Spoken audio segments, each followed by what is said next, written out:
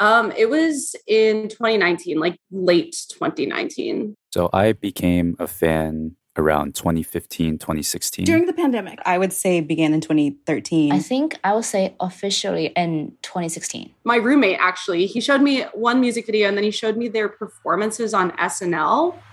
And for like weeks after, I just like could not stop watching those videos. Ladies and gentlemen, please welcome BTS.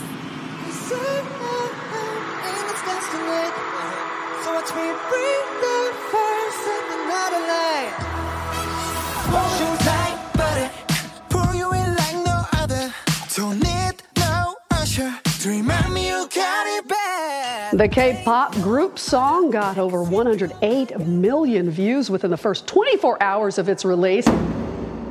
There's an interesting concept in Korean culture called wonjo.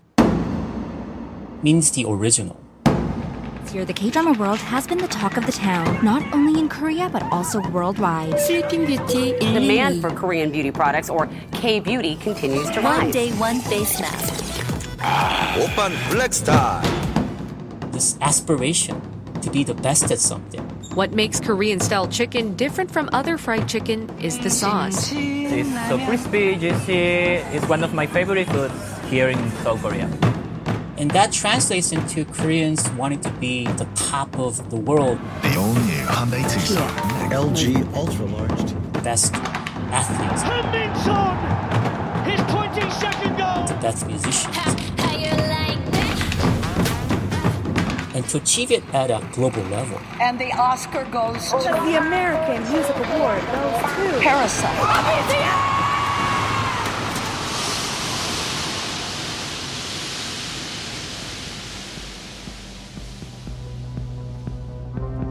Every step of the way, there were sort of doubters and skeptics. Initially, they're like, well, Korean culture will be popular in Asia, but it would never be popular outside of this region. 我感觉好像现在对韩国风追求的比较严重吧。And then it conquers Europe. Das war der erste große K-Pop-Erfolg, also it conquers Latin America. Y te traigo los K-dramas que terminaron. And then it finally the United States. The country's pop culture exports have taken the world by storm, becoming a major contributor to South Korea's $1.6 trillion economy. Now, Koreans themselves have become almost a kind of export, or even if they're not leaving, they become popular to people in other countries. Korean pop culture has now become a really legitimized cultural force that rivals the US. How did they do it?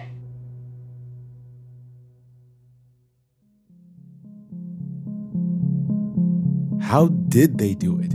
How did Korean culture go global and take not just the world by surprise, but also Koreans themselves? I'm Rand Abdel Fattah. And I'm Ramteen Arablouei.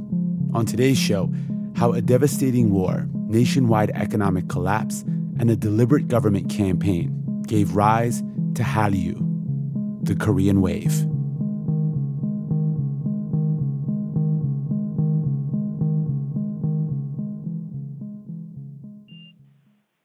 Hi, this is Zach from Chesterfield, Michigan, and you are listening to Throughline on NPR. I love you guys. Keep up the good work. Bye.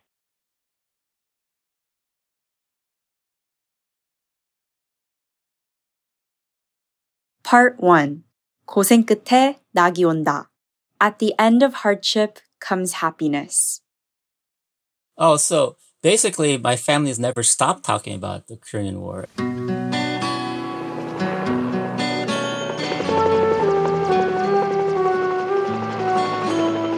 My name is Michael Kim.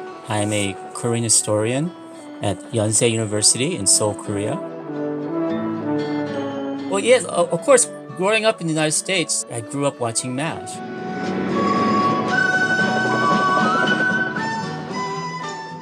It's basically a show that depicts the life of a mobile army hospital. I will take him second. What else you got? This POW over here. He was in the back of the truck when it was hit. Half his chest is gone. Does he even have a pulse? And so you're constantly getting a flood of soldiers that are wounded in the front line, being flown in by helicopters. And then the whole drama revolves around the lives of these nurses and officers, doctors, as they're treating these patients, but they don't know why they're there fighting this war, treating these people. Ever get the feeling there's a war going on? There's always a war going on. War is the world's favorite spectator sport. Who needs more skin sutures? Well, everybody knows war is hell. Remember, you heard it here last. War isn't hell. War is war and hell is hell. And of the two, war is a lot worse. How do you figure that, Hawkeye? And so they portray a kind of version of Korea in a war-torn, devastated land and intense poverty everywhere. And of course, Americans being there, trying to save these people. Overhead, B-29s wing toward the Red Marshalling Yards at Pyongyang to drop 100 tons of demolition bombs. The UN's answer is these day-in, day-out raids, the biggest of the war. 그 12시쯤 되니까 춘천 시내에 포탄이 떨어졌어요. At around 12 o'clock, there was bombing in the city. Since then, I haven't seen my brother. He went one way, and I went another.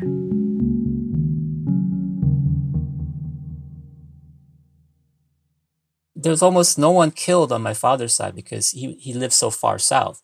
But on my mother's side, like half the family was basically decimated. And so entire side of her family, like over a dozen people were killed in just one bombing blast from American bomber. And then, of course, all their friends all went through very similar experiences. So yeah, for that generation, my parents' generation, the Korean War is still living in their minds. In the US, the Korean War is also known as the Forgotten War. But for the Korean Peninsula, the 3-year-long war was devastating. The U.S. dropped more bombs on North Korea than it dropped in the entire Pacific theater during World War II. Almost all of North Korea was flattened. And in the stories that Michael's parents told him and are still telling him, Michael also learned their attitudes towards Americans. I don't think that on my mother's side, anyone ever thought that the Americans did it on purpose. So for that generation, because of the context of the Korean War, even if there was all this violence in your family from the American side, they would still understand it because it was necessary to fight off the North Koreans. The Korean War was one of the first Cold War clashes between the U.S. and the Soviet Union. It was an ideological battle, communism versus democracy, North versus South, a battle that would never formally end, with two global superpowers backing opposite sides at the Korean people's expense. Michael grew up understanding that Korean experience through America. But as an adult, he moved to South Korea to live. Growing up as an Asian American in the United States, you don't really necessarily understand your Korean part or your Asian part. And so I think that's one of the reasons why I decided to research Korean history and then later return to Korea, where then I start to encounter my Korean side. And in his studies, Michael came to understand that the ambivalent relationship between the US and South Korea didn't actually begin with the war. In fact, long before American boots touched Korean soil, American culture had already arrived. Why haven't you come before? I couldn't. I was afraid to. But you could have written. It's been almost a year since you escaped. But I haven't escaped. It came with the Japanese occupation.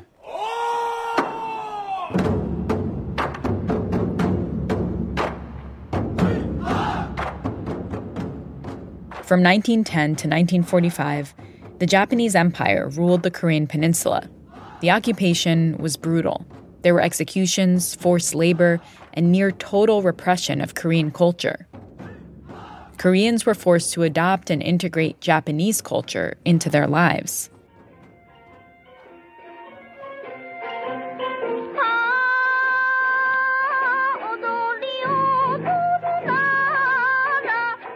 So if you're among the wealthiest and most educated Koreans, then life under colonialism, you would have an opportunity to attend Japanese universities and learn Japanese and become very much kind of Japanized in many ways.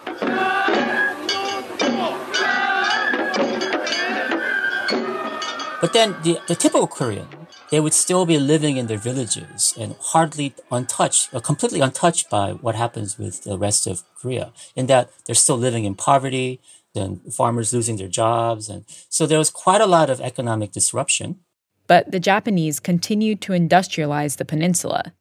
Because it was a colony, the Japanese actually invested considerably in the latest technologies, like the radio, the railroads. And so the infrastructure was laid down in a way that, of course, benefited the colonizers, but it could also be appropriated in ways that maybe nobody expected. Like opening the door to American pop culture. Well, you can just quote me as saying that Eddie Singer was a good boy, but just not good enough. Oh, that sounded a little... Both of us have to soft pedal while he's around. To explain how sorry I am. Well, you don't have to get so emotional about it. Both Japan and Korea was also one of the largest markets of export for Hollywood. So in 1920s and 30s, it was not unusual for a Korean who had the means to watch a Hollywood film. And so if you read the magazines, they would be like a third of it would just be talking about Hollywood stars and the latest movies and trends. And so Korea very early gets exposed to the global media scape. And when American soldiers replaced the Japanese as occupiers, they brought their own soft power in directly. Of our times. I'm an armed forces radio announcer. On the air with the news of the world as soon as it happens. Sports roundups, current events. There's music, lots of it, both popular and classic. All designed for one thing, to keep the serviceman informed. However, civilians find the programs of interest too, and often listen in. AFKN, the military broadcast station, where you're constantly exposed to American TV and American radio because of the large troop presence in Korea. There were many disillusioned by the conflict and uncertain of the future. Poverty and disease, the camp followers of war, were everywhere. Thousands of homeless citizens... We also have to then think about how devastated the economy was in the 1950s, right after the war. The Republic was a shambles. Property damage as a result of the communist invasion was so extensive, accurate estimations were impossible. South Korea had been run into the ground. The land carpet bombed to dust where food was scarce, economy was non-existent, and the government unstable. The country had one of the lowest per capita GDPs in the world. It was a precarious moment. Then, 1961, a military coup. Park Chung-hee takes power. And then he becomes an elected president. Winner by a surprisingly narrow margin is General Chun-hee Park, who headed the junta. Whether its results will liberalize the government or continue a one-man rule, only Park can say. 부지런하고 자존심이 강하고 서로 협동을 해서 The Korea of my parents is really what we call the Park Chung-hee era. President Park and era of high-speed development. Though some ancestors were aristocrats, Park was born into an impoverished rural family. He made his name in the military, where he served as a lieutenant for the Japanese during World War II, and then as a general in the Korean Army. And once he took power, he ruled with an iron fist. Civil liberties and political freedoms were limited, and citizens were highly surveilled. During the era of Park Chung-hee, people had curfews, you couldn't stay out at night, and people would go around measuring your hair. If it was too long, they would cut it. They would measure skirts.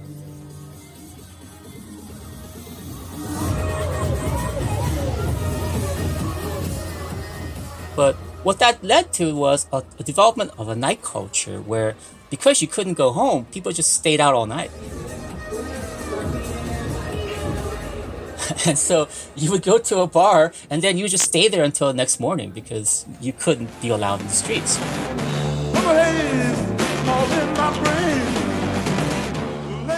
And so within these kinds of like speakeasies and bars, you had American rock music and all kinds of foreign influences.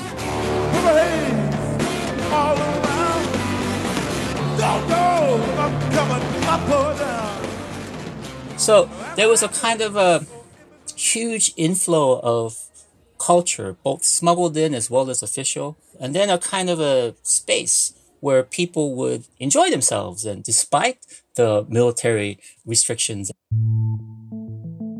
Still, daily life for many Koreans remained harsh.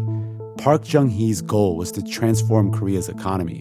And to do that, he demanded self-sacrifice. He made this clear in a translated letter to the president of Seoul National University.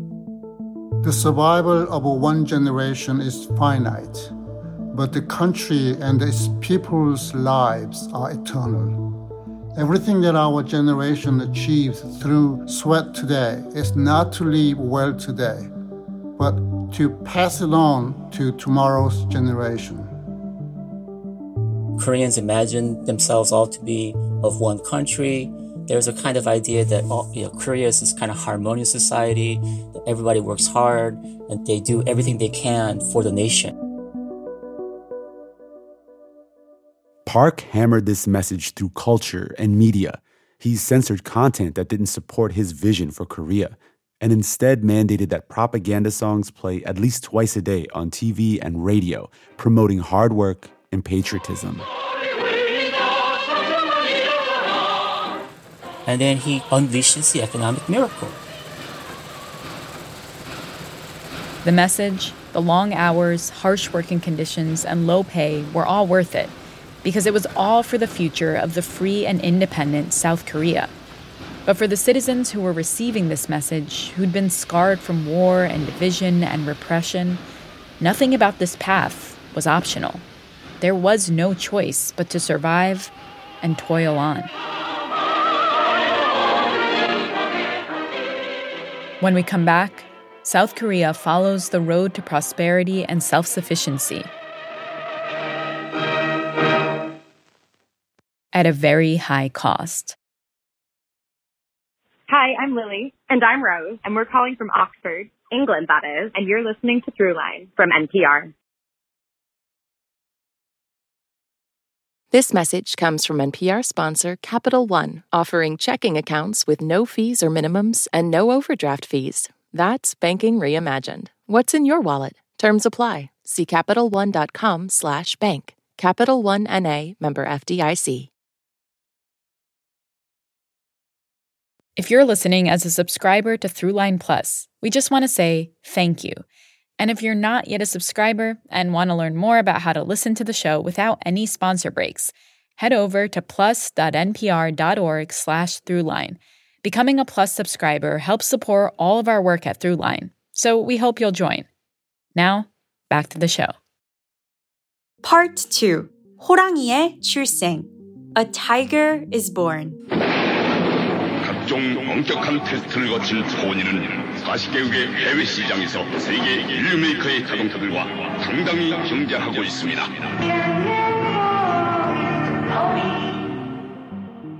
The Korean company Hyundai called its first original car the Pony, perhaps a small nod to America's iconic Mustang. It made its international debut in 1974. They call it the national car. The Pony. Power and agility in a compact, superbly bred package. It was the first Korean car on the global market. The Hyundai Pony, built in the Far East using a lot of British machine tools and designed by an Italian, Giugiaro. A car inspired by the world, but built by Koreans. Wasn't necessarily the best car ever produced, but it was affordable for everyone. It was a big success. For a while, it was actually the best-selling car in Canada. And even though its popularity waned, the Pony showed the world that Korea wanted to be and could be a major economic player. Under Park Chung-hee, Korea underwent a massive transformation, but it started off slow. You do get the investments in the beginnings of small, first low-level industries. That's John DeMoya, a history professor at Seoul National University. Textiles, weirdly basic materials because they're building so much. And then the Vietnam War happens. The U.S. still had troops on the ground in South Korea, and Park saw an opportunity. The war would bring billions into the country's economy. Koreans make hundreds of millions of dollars doing the dirt underground labor and also supplying for the Vietnam War. Because of the need to fight the Vietnam War and develop its allies, the United States then opens up its markets to Korean products. The pace quickened. Yeah, it's the Bali Bali mentality, which is like faster, faster. The investments in heavy chemicals, shipbuilding, steel mills, and so on. Park also built up Korea's conglomerates, or chaebols. They operated as family-owned corporations and helped maintain family wealth. The Samsung and the Hyundai and LG, all these companies that many people are familiar with today, they kind of grew during this period, right? But back then, they were kind of like the soldiers on the front line. So by the time the Pony debuted, Korea was exporting goods, strategically adopting and taking elements from around the world to make Korean products. And they were doing it fast, with people working night and day, often sacrificing their well-being in order to make South Korea's economic miracle possible. Park cultivated that spirit of Wanzhou.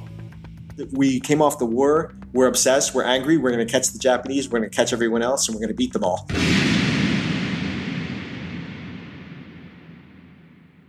There is a new government tonight in South Korea. Park Chung-hee, who ruled the country for more than 18 years, is dead.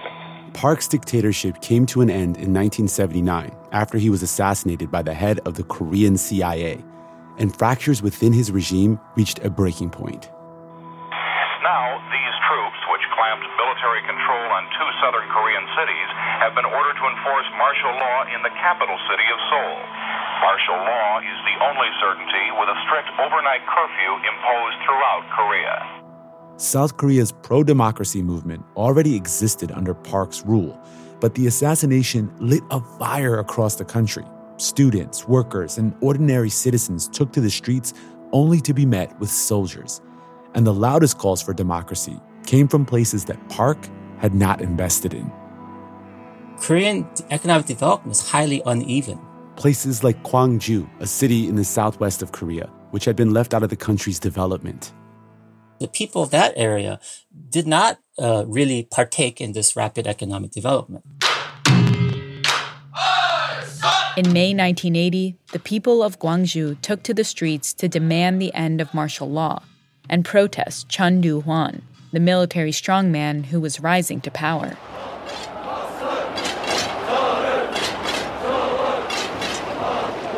It was an unprecedented event. The government heavily censored all coverage of the protest and the response. Everyone, we must step forward. Let us protect our students.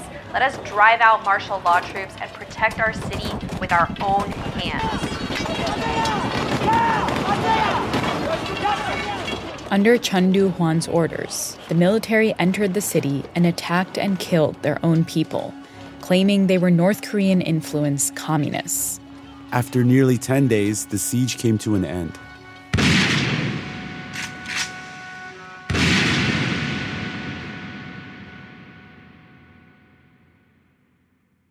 Chun Doo-hwan and his military regime had won. The violent stifling of the Gwangju massacre cemented his role as the new leader of South Korea. Once in power, Chun Doo-hwan's government started promoting distractions. He wants to encourage the students to sort of engage in more entertainment rather than protest.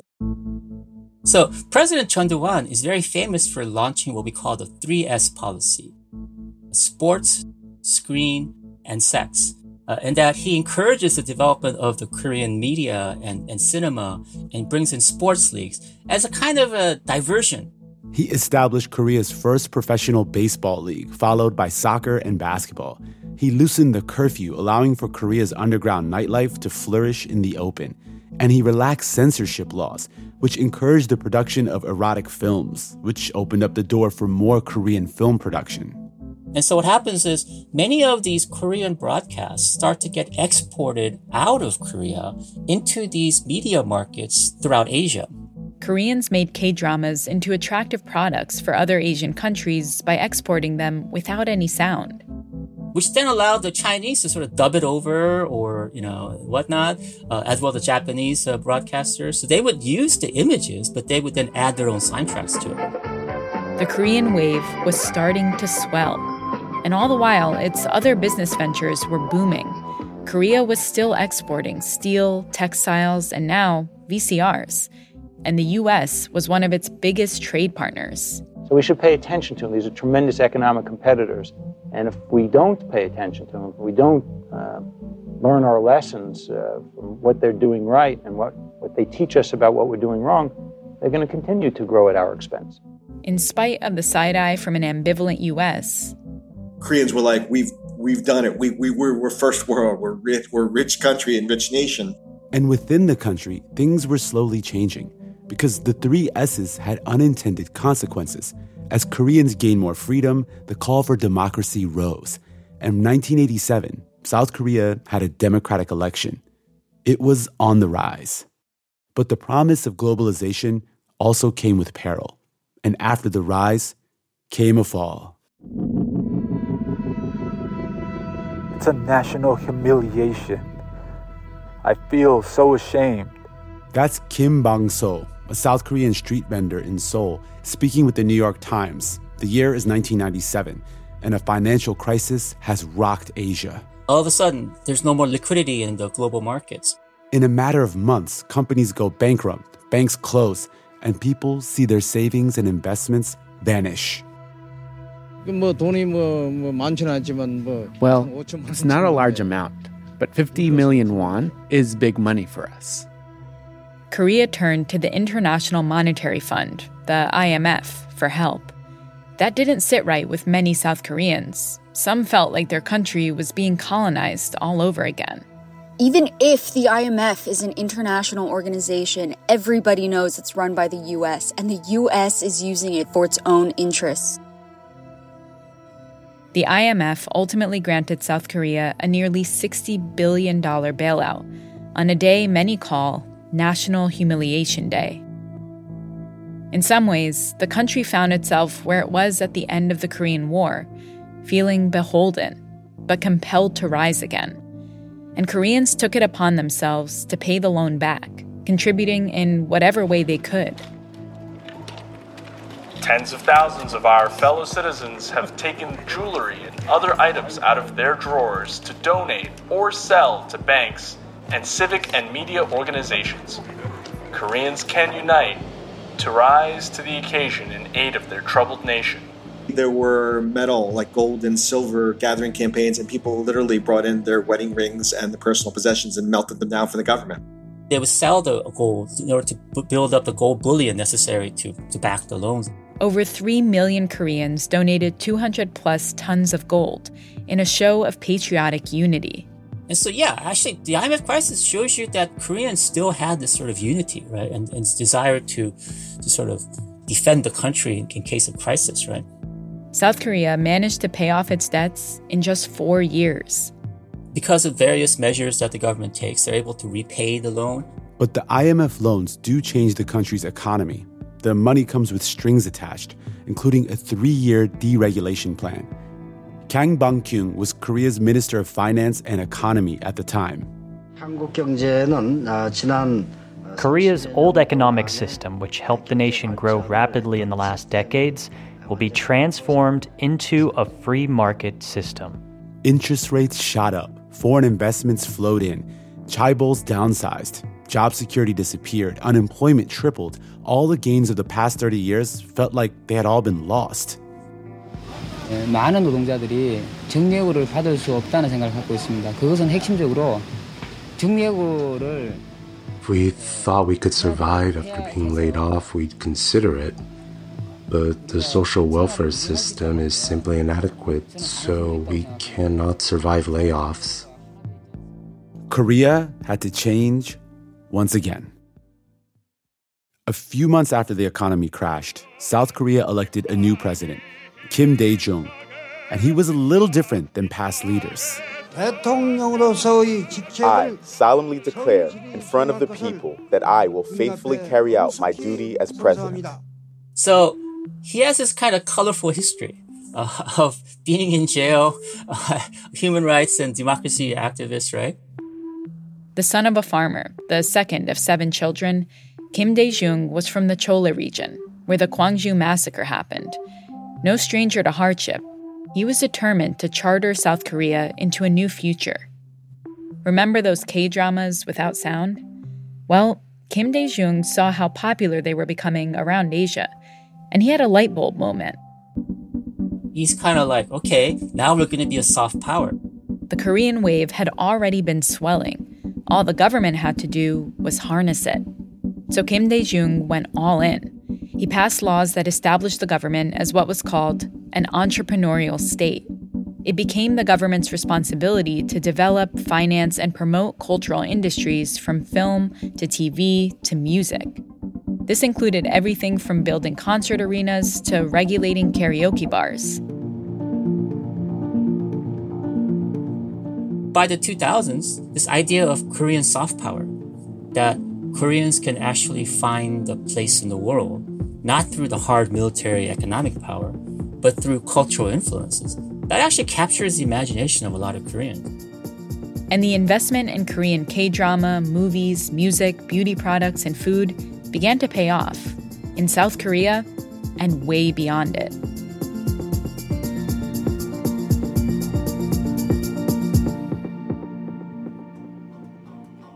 Coming up, Korean culture goes global.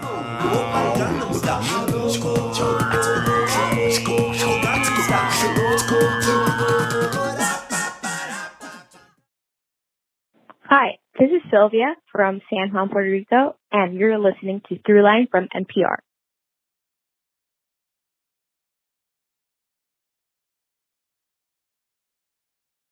Part 3. 고소비의 Mecca, the Mecca of high consumption.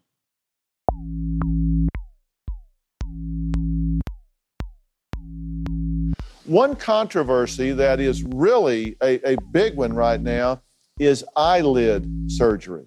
This is Liz. And Liz is a Korean American who recently underwent a surgical procedure to alter her eyes. Now, it's one of the most common plastic surgery procedures for Asian women. Some say it's wrong, and others say, no, it's just making them prettier. In the first decade of the 2000s, this story started popping up everywhere. And it always played out the same way. Korean women are getting so much plastic surgery. I had eyelid surgery to increase the size of the fold. A flap, I guess, or a second flap in the eyelid. So it's not so much about necessarily just a droopy eye. It's also about wanting to look more Caucasian. But you said you wanted to have more of a Western look. Absolutely. In fact, you said you were ashamed of your eyes. As South Korea's economy grew in leaps and bounds, American media picked apart what they saw as a country devoted to overconsumption with a twisted obsession with beauty. Much of the coverage suggested the plastic surgery craze was all about Korean women's desire to look whiter. Even Oprah devoted a segment to it on her show in 2004. And Oprah says something along the lines like, are these women trying not to look Korean? That would be like me trying not to look black. That really seemed inconsistent with my own personal experience. This is Hae-Jin Lee. She's a professor of women and gender studies at the University of Hawaii. So I'm Korean American, second generation. I grew up in Southern California, which is home to the largest population of Koreans outside of Korea. So the way that my community and my family were talking about it was much more that this is something that my older cousin did, my older sister, and I want to look like them, or I want to look like, a Korean actress or a pop star. I had never heard anyone say, I want to look white. In fact, the double eyelid procedure actually dated back to the Japanese occupation. In some ways, it had nothing to do with America at all. Of course, American media had influenced South Korea for decades, but there were also other factors at play. Korea is one of the most competitive societies that you'll encounter. In a society where women often don't have the same level of opportunity, right? They are going to invest in their beauty as a way of getting an edge, of getting ahead. And cosmetic surgery in Korea, I would argue, is actually a form of being competitive in an intensely competitive environment. When it came to plastic surgery, American media might have misunderstood Korea. But one thing was for sure. American media's obsession with Korea signified a shift. President Kim Dae-jung's economic experiment was working. His investment in cultural products like Korean dramas has started the ball rolling. So when we think of the intense fandoms that we see now with K-pop, this kind of begins in the early 2000s with K-dramas. They really first make a big splash in other parts of Asia. And it is, a lot of middle-class housewives that are obsessively watching these dramas and becoming very intense fans of Korean pop culture. This growing fandom was hungry for all things South Korean. That's where we start to see the interest in Korean beauty. These women in these different Asian countries become the sort of first targets. Cosmetics, face masks, lotions, and of course, plastic surgery. South Koreans are defining the current beauty standards, and they're making a lot of money doing it. And by 2007, there's an oversupply of clinics, which is what leads to South Korea establishing its medical tourism industry. Medical tourists from all over Asia started to travel to South Korea for some of the procedures, like the double eyelid surgery, that had been popularized by K-dramas. So I interviewed a representative of the Seoul Tourism Board in 2010, and she said to me, "We don't spend as much money advertising our cosmetic surgery market as you would think. Hallyu, or the Korean wave, Korean pop culture, is our biggest marketing strategy." And there's one part of South Korea in particular that becomes the epicenter of all of this, the place where Korean pop culture and Korean beauty trends collide. So the place with the highest concentration of clinics is Gangnam, made world famous by Gangnam Style, Psy's 2012 viral hit.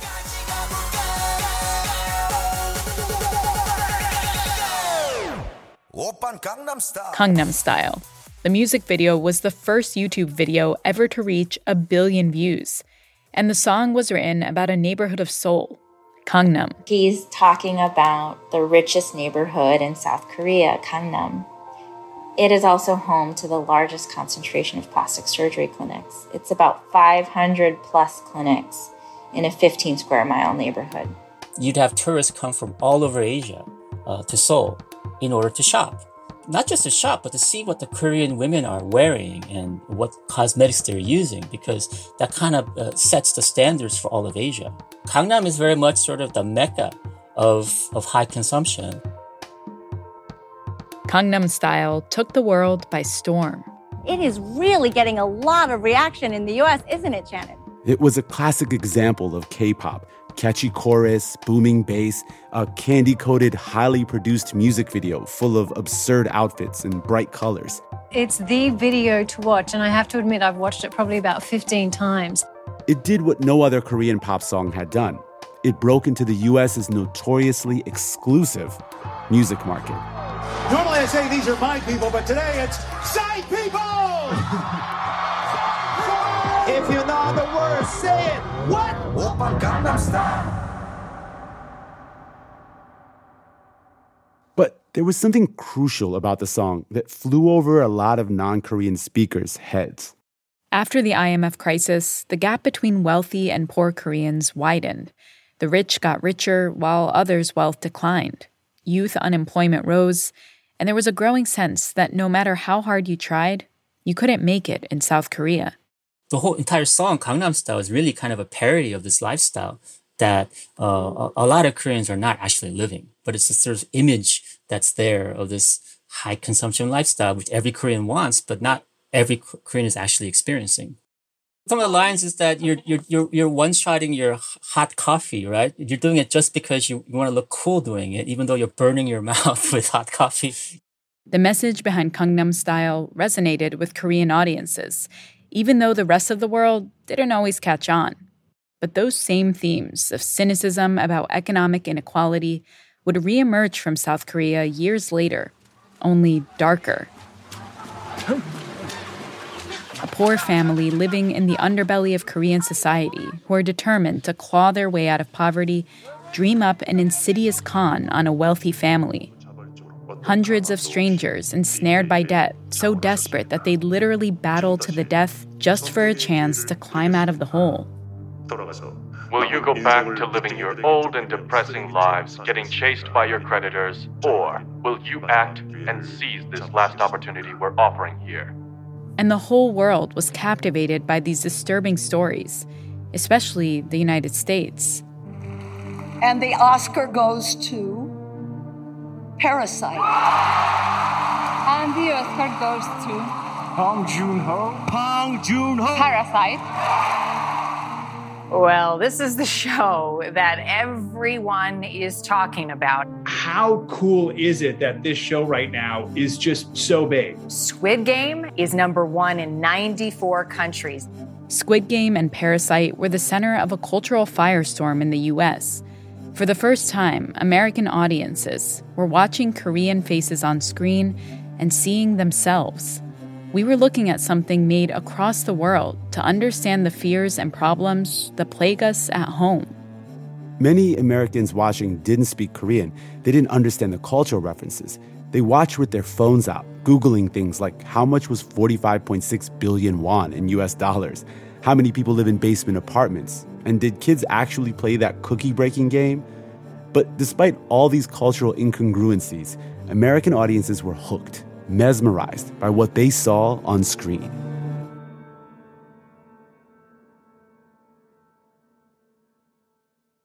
I think one way to understand why Korean cultural products are so popular and so successful is that in many ways they're not so Korean. So with Korean music, you have a kind of a combination of all these elements from around the world packaged as Korean song. And I think it's because Korea, whether the Koreans wanted it or not, was sort of forced to be open to all these outside cultural influences. They're then able to master different segments of it and then repackage it as a Korean version. That's Wonjo at work. Koreans drawing from global cultural influences, but not just mimicking them, owning, reworking, and embodying them, becoming the source, the wellspring of culture, and being on the same level as the very best in the world. Which brings us back to where we started, because no K-pop group has become more emblematic of that than BTS, the best-selling artist in Korean history. It's like when they got to LAX, it was like the Beatles were here. You guys are the biggest boy band in the world. And so when Koreans talk about hip-hop, they don't talk about Koreans being the best Korean hip-hop. They talk about Koreans being the best hip-hop artists, period. Phenomenon is not even a word. You have to invent a new word for this group. Or the best dancers.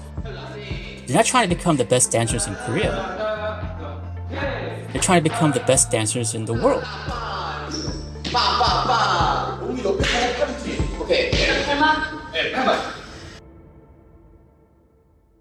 BTS debuted in 2013. Since then, they've taken over the world. It's just been non-stop for you. You won 3 American Music Awards, which...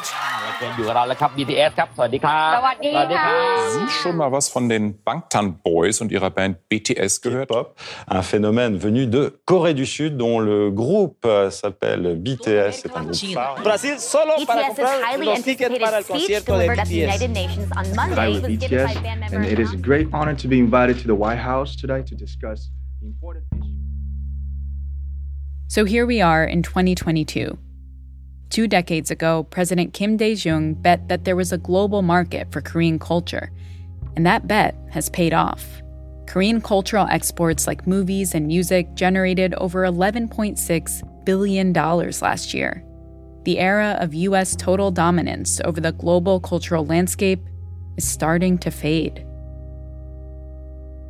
We see, again, Korean culture, pop culture, and economics becoming a competitor with the U.S. And when the scales started to tip, that's when this fear emerges.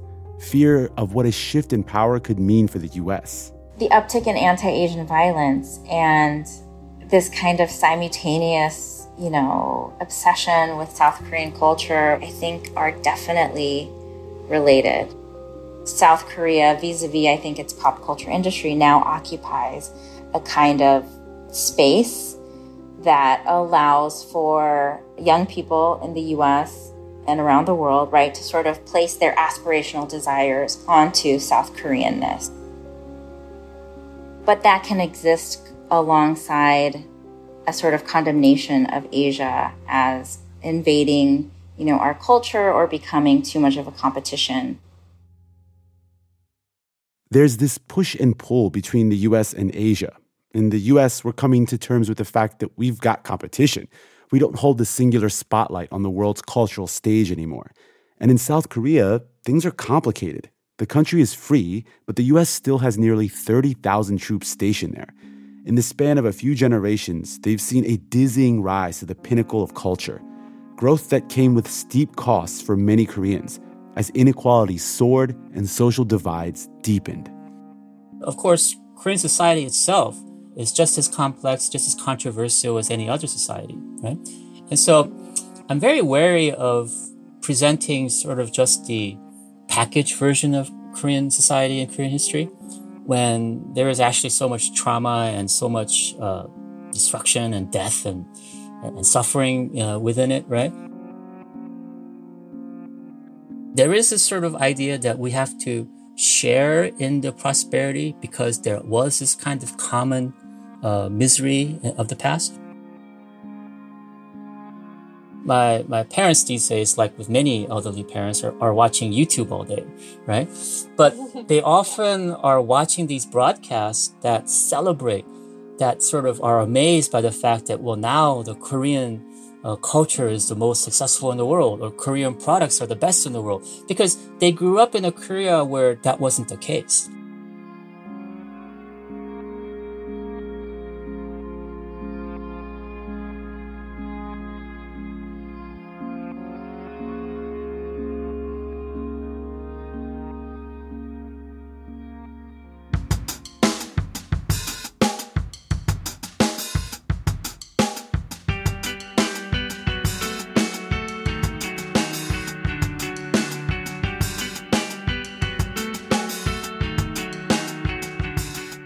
That's it for this week's show. I'm Rand Abdel Fattah.